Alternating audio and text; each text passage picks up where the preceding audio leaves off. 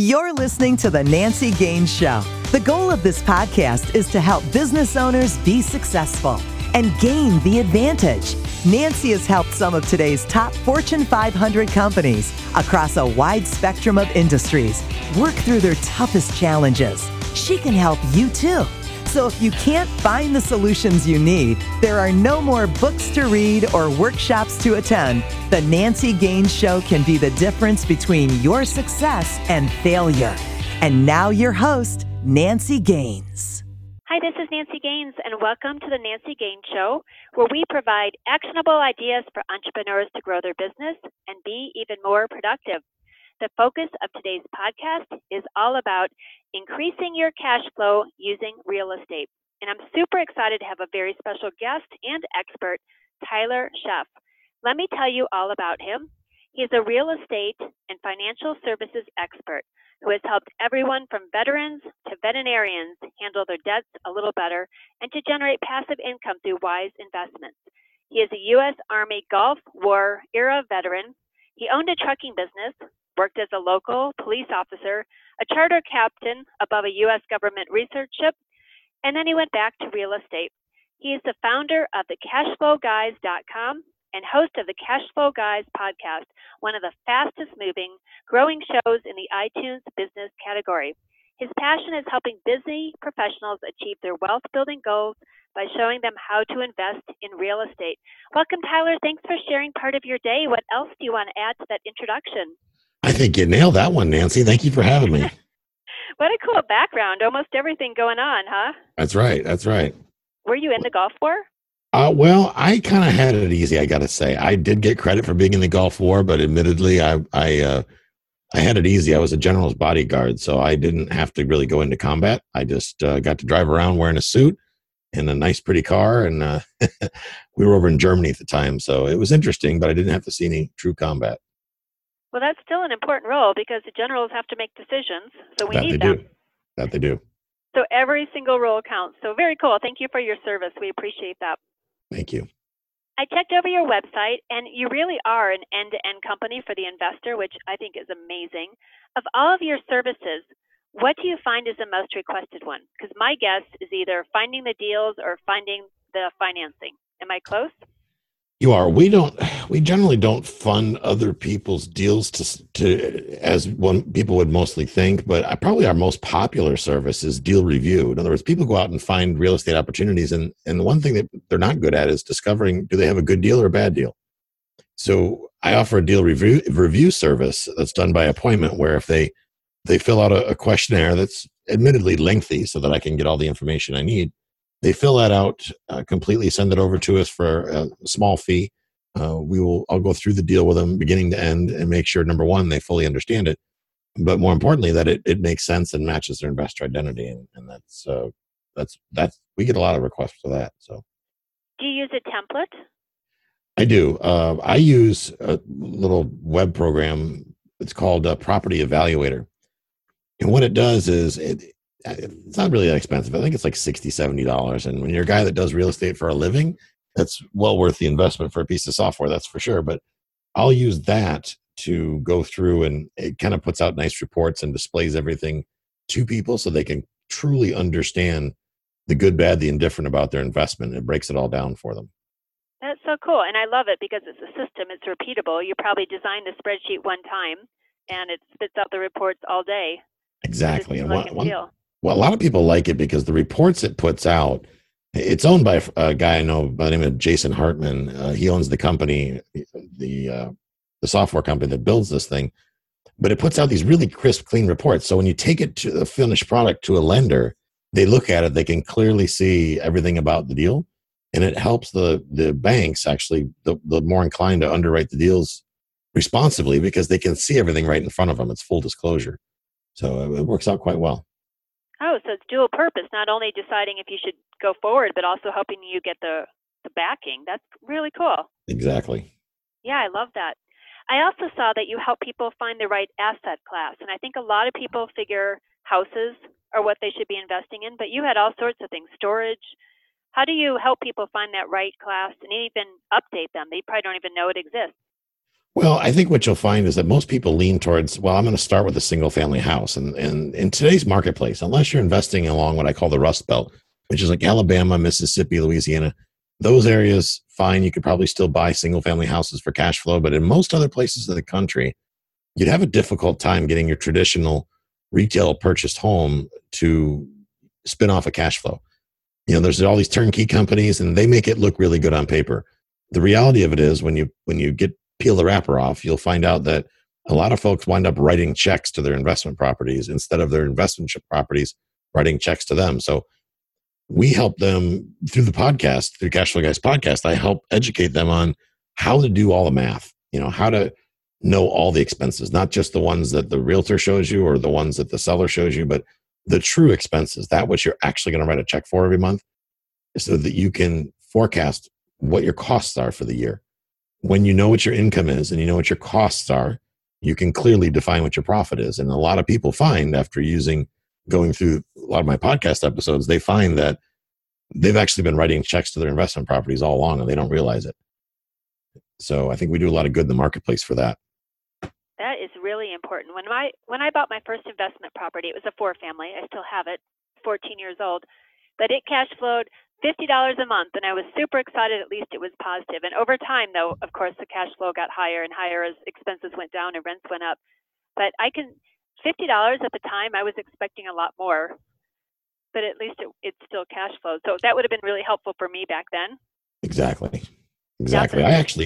Nancy, I put together a free course to help people. It teaches you over the series of about 4 or 5 videos how I analyze deals. So you can actually do it yourself if you want to. And I think that's something that everybody should. Is that something we could share with the listeners? Absolutely.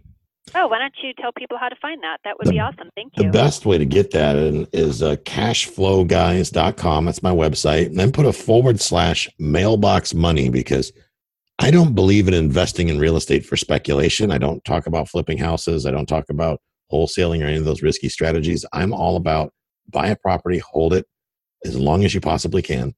That way you don't lose money. And I put together this little video series. It's like 4 or 5 videos showing you how to walk through the deal step by step as far as the numbers. And it actually uses the software I was talking about, where you can go through and you'll learn everything you need to know about the numbers of a deal. And that's absolutely free. I just kind of put that out there as a public service.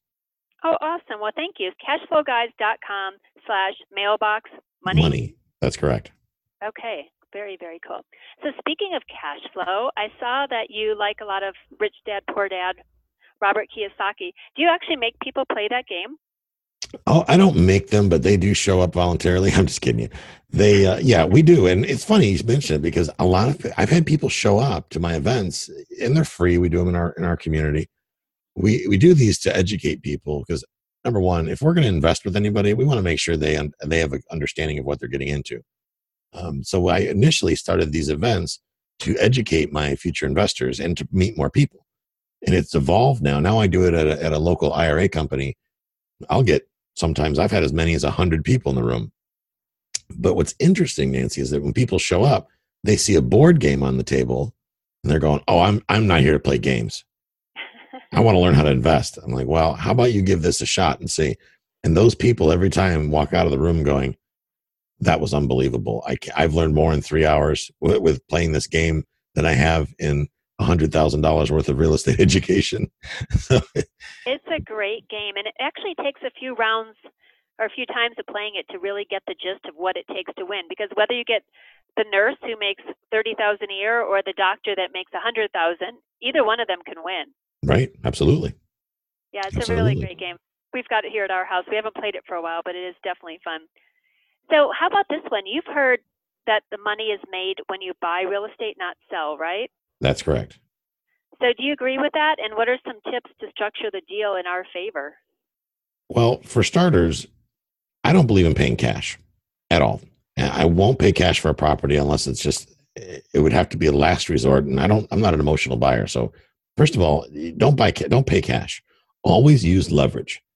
When you go to the stock market, if you want to buy $100,000 worth of stocks, you have to produce $100,000 cash. But you can buy $100,000 worth of real estate for $3,000 cash. So first of all, I'm a big believer in the principles of leverage. As far as making your money when you buy, you got to think about, and many people think that I hear that people say that we're in a seller's market, or, and a couple of years ago, it was we're in a buyer's market. There really is no sellers or buyer's market if you're focused on solving problems. Now, that may sound cliche, but bear with me a second. Let me explain. The average person goes and makes an offer. They get out a sheet of paper, a contract. They make an offer based on what the seller's asking price is. So the seller only can judge the offer based on the price. There's no other element to base it on. So whoever pays the most in a quote unquote seller's market wins, right? That's the offer they usually sell. And that's the only game that most realtors actually have. And I am a realtor, is they will get the sellers on board with taking the highest cash offer. Well, a lot of times I've bought properties where I've been able to pay more than asking price because the seller was willing to give me terms. So, and by terms, I mean payments for their equity. You see, they're not loaning me money. They're taking payments for their equity.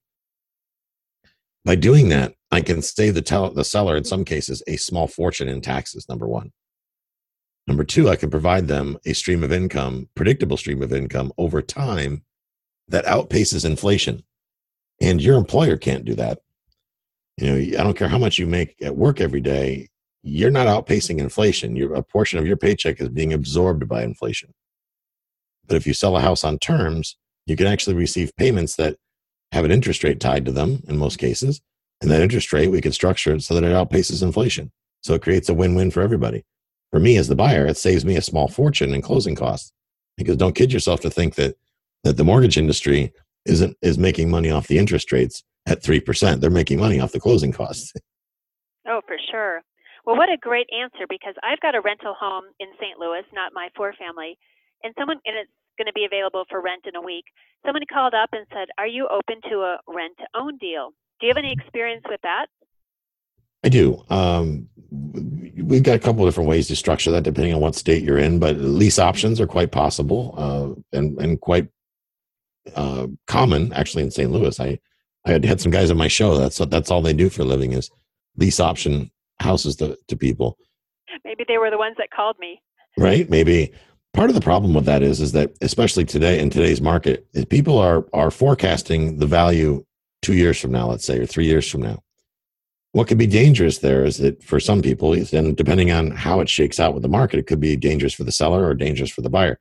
Let's say if you're the owner, the current owner of the property, and they agree that, the buyer says, "Hey, I'll pay you, it's now worth $100,000. I'll pay you $110,000 in 3 years." Well, 3 years comes and goes. And at the end of 3 years, we have a market adjustment again, which we all know is going to happen at some point. We've reached our plateau. We're going to have to start going the other direction. So now the home, let's say, is worth, I don't know, $80,000. Will that buyer want to pull the trigger? No.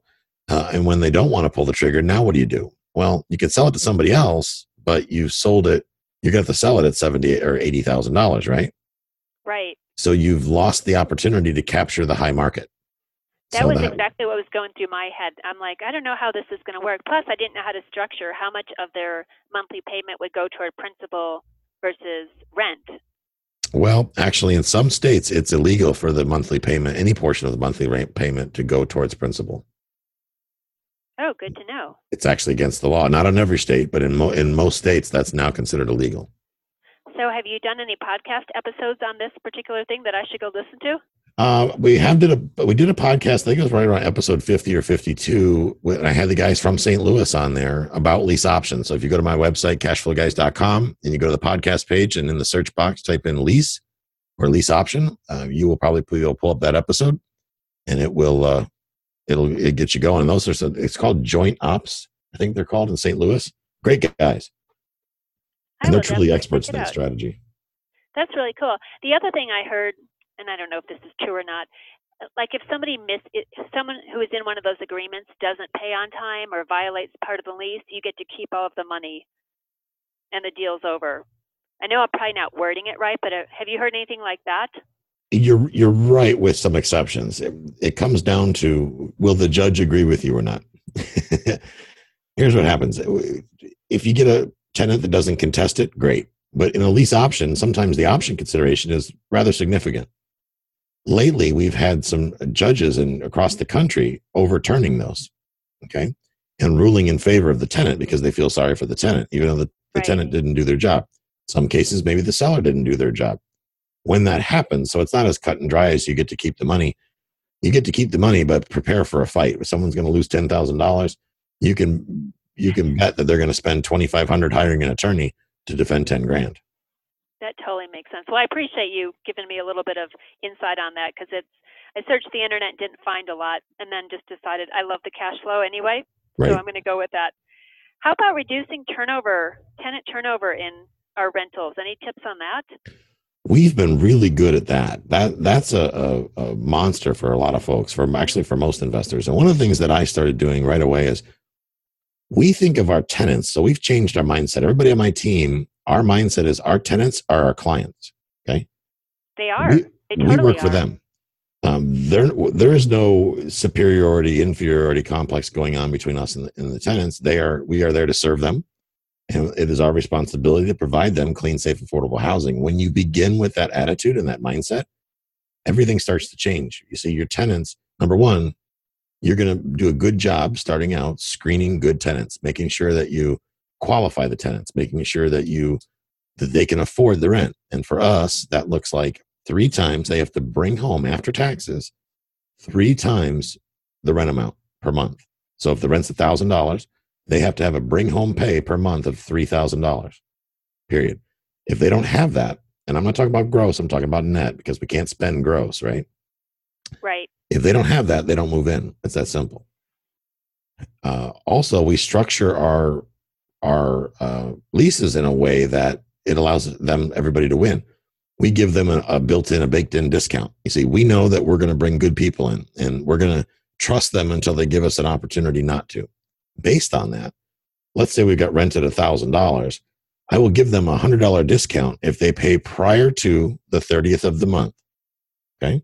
So they'll be realistically, I set my rent at, if market rent's $900, I'll actually put it at $1,000, and then I'll offer a $100 discount for on-time rent. I've seen that tactic. I haven't done it myself, but I do like how that is. It works really well. And I also have, I have the same rule of 3 times the rent after taxes. One thing that I do, I have very low turnover as well with my rentals, is I send out Christmas cards, and in July I give people a $10 gift card to Cold Stone Creamery and say, it's Resident Appreciation Month. Go enjoy ice cream on us. And little touches like that, and sending birthday cards because we know their birthday, it's on their application. And you can totally automate this with different systems. Makes such a difference, and standing out as a landlord than just treating people as tenant landlord, as you said. Absolutely. There are customers. If you add up what they pay in a year at $1,000, that's $12,000. That's a pretty nice customer. It is. I talked to somebody recently who was a dentist, and they said the average customer value for them is $1,500. I'm thinking, well, any one of my tenants is worth a lot more than your patients. Yeah, it's nice that the dentist knew that number. I like that. Exactly. Now you think about, we use a service a lot called send out cards. That's what I use. Oh, okay. Yeah. So, you can send them all kinds of little niceties. We do that around Christmas time and send them out a little something. And when they renew the lease, we give them a little gift. It varies depending on the person. We do that too. It makes works, doesn't it? Totally worth it, Tyler. Oh yeah, absolutely. To send somebody berries or flowers is so much cheaper than to have a vacancy and then going through the uncertainty of having a new person. It can get really messy. So I'm glad that you're doing that as well. So Tyler, are you ready for the fun question everybody gets on this podcast? I am ready. All right. If you had one more hour in your day, because I'm all about finding people time back in their life. If you had one more hour, 25 hours, what would you do with the extra hour? I would read. I'm only laughing because that has come up like 4 times in a row since I've done podcasts this week. Really? What would you read? Yeah, what would you read? I'm nonfiction? I'm a nonfiction guy. I like the truth, and it's something along the lines of self-development or self-improvement. That's good. Yeah, we can always be improving. That's an awesome thing. Would you sit outside and read? I live in Florida, so for me, yes, I love being outdoors, sit under a palm tree, break out the hammock, break out a great book, and learn something new. Every day I can learn something new is a good day. That's awesome. That's awesome. So before we started the recording, you were sharing that you've got this amazing retreat or mastermind coming up in July. Can you share a little bit about that? Yes, I'm pretty excited about that. This is basically a culmination of about almost 3 years of my labor putting this together. Here's why. When I got back, I got out of real estate for a couple of years after the market crashed. Not that I got hurt in the crash. I got out before the market crashed. But when I got back in, one of the things I found is that real estate gurus came out of nowhere. And I realized that you could easily spend $100,000 learning how to buy a $50,000 house. And I thought, well, that's interesting. And I'm only laughing because people call me about that all the time and saying, hey, come to our real estate course. It's $2,000 to start, and then they upsell you into $40, $50, $60, $100,000 if you really want to know the rest, and a coach, right? Exactly. And they seal the deal with you. We'll let you use our money to buy your properties if they follow all the fine print that's in the thing. They talk too fast, you can't understand. So, yeah. But to unwind all that, I broke it down. Here's the thing. Real estate courses, and I know a lot of real estate educators, real estate courses are packed with fluff. You know, they always send the picture up on the screen of all these fancy books and CDs and thumbnail drive and iPad programs and all this stuff, right? At the end of the day, the student gets so overwhelmed, they don't know where to begin. And what I've learned from my cash flow events is people want the facts. You know, skip the fluff. Let's just get to the facts. Give me what I need that I can take action, because I just want to buy some rental properties and retire. I don't want to earn my master's thesis on real estate. I simply want to buy a couple small apartment buildings or some houses, whatever. So I put together, and the other thing I realized is that the number one reason why investors fail is because they don't understand how money works. Okay, they're not good with money to begin with. My little joke is that most investors start out broke. Most real estate investors that I found, they come to me and they go, well, I'm broke. I've got a credit score of a 300 and I lost my job. My house is in foreclosure, but I want to flip houses. It's like, oh, you must have some sort of self-defeating attitude. I don't know why you'd want to possibly make it worse on yourself, but go ahead. So I speak out aggressively about flipping houses. I'm not a big fan of it. So my mastermind is 10 weeks of intensive. We meet a couple times a week via video conference in a group. We start you with the mindset, okay? And it's not about you're a millionaire real estate investor, all that garbage. No, it's about how sellers think, what other people think, what the banks, the people that approve the loans or don't approve the loans, what's behind all that, the psychology of selling. Because the reality of it is you're not going to go anywhere in business if you cannot sell. You have to learn how to sell. That's the absolute most important skill ever. So the mastermind covers that. We get into the mindset and we talk heavy about that. I'm a big fan of the book, The One Thing, prioritizing and not multitasking, getting laser focused on your goals and hitting them. In module 2, I hit the taking personal and financial inventory. That's where I try to get people on board with the principles of Rich Dad, Poor Dad, right?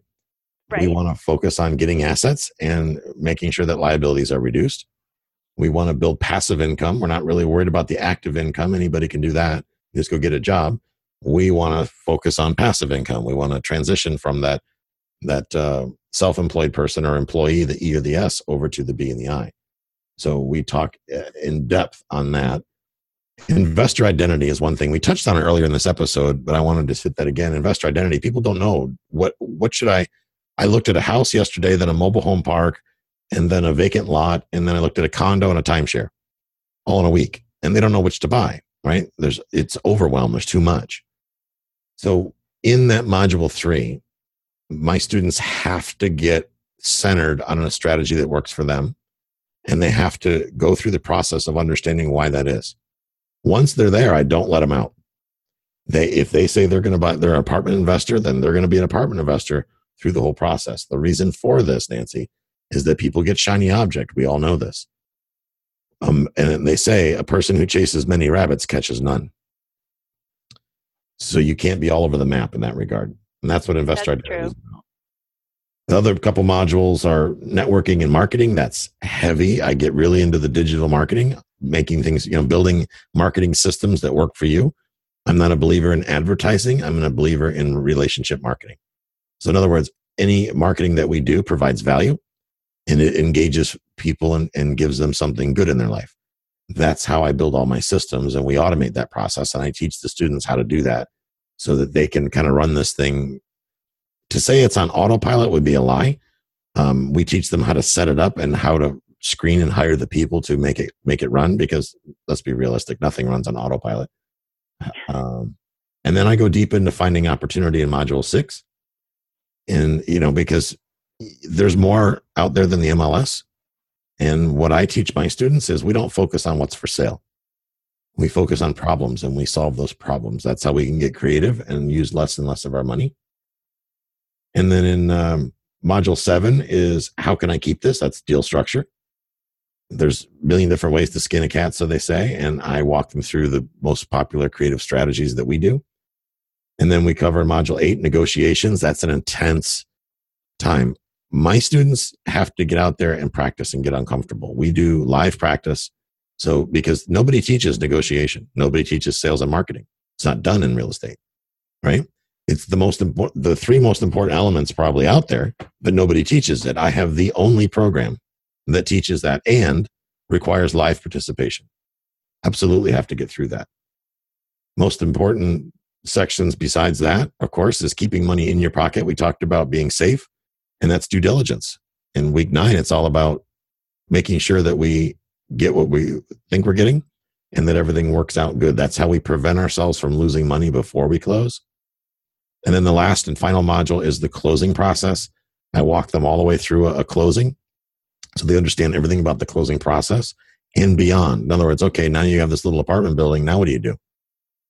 How do we raise the value? How do we make the tenants happy? How do we deal with this, with problems that come up? With sometimes things are overlooked, and we get into all that. So it's a great program. Wow. Really that excited sounds about like an amazing program. For people that like to do that, where can they get more information?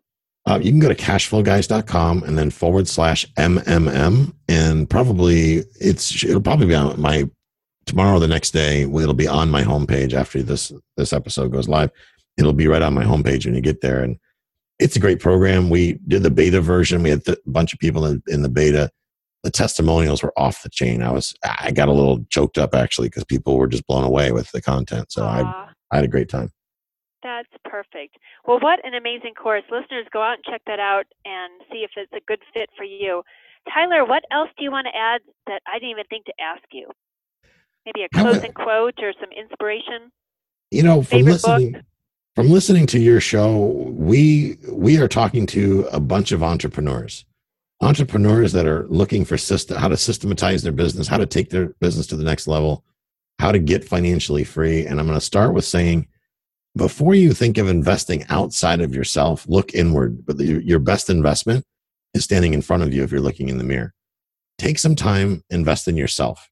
And I think if you invest in yourself, your business will grow concurrently. Wow, that is powerful. I like that. Start with yourself, kind of like put your own mask on in the airplane before you put on somebody else's sitting next to you. Absolutely. And that makes you a better person. Awesome. Tyler, thanks so much for taking time to be on the show today. Lots of great, valuable information. Listeners, I am looking for business owners interested in becoming part of my CEO Inner Circle.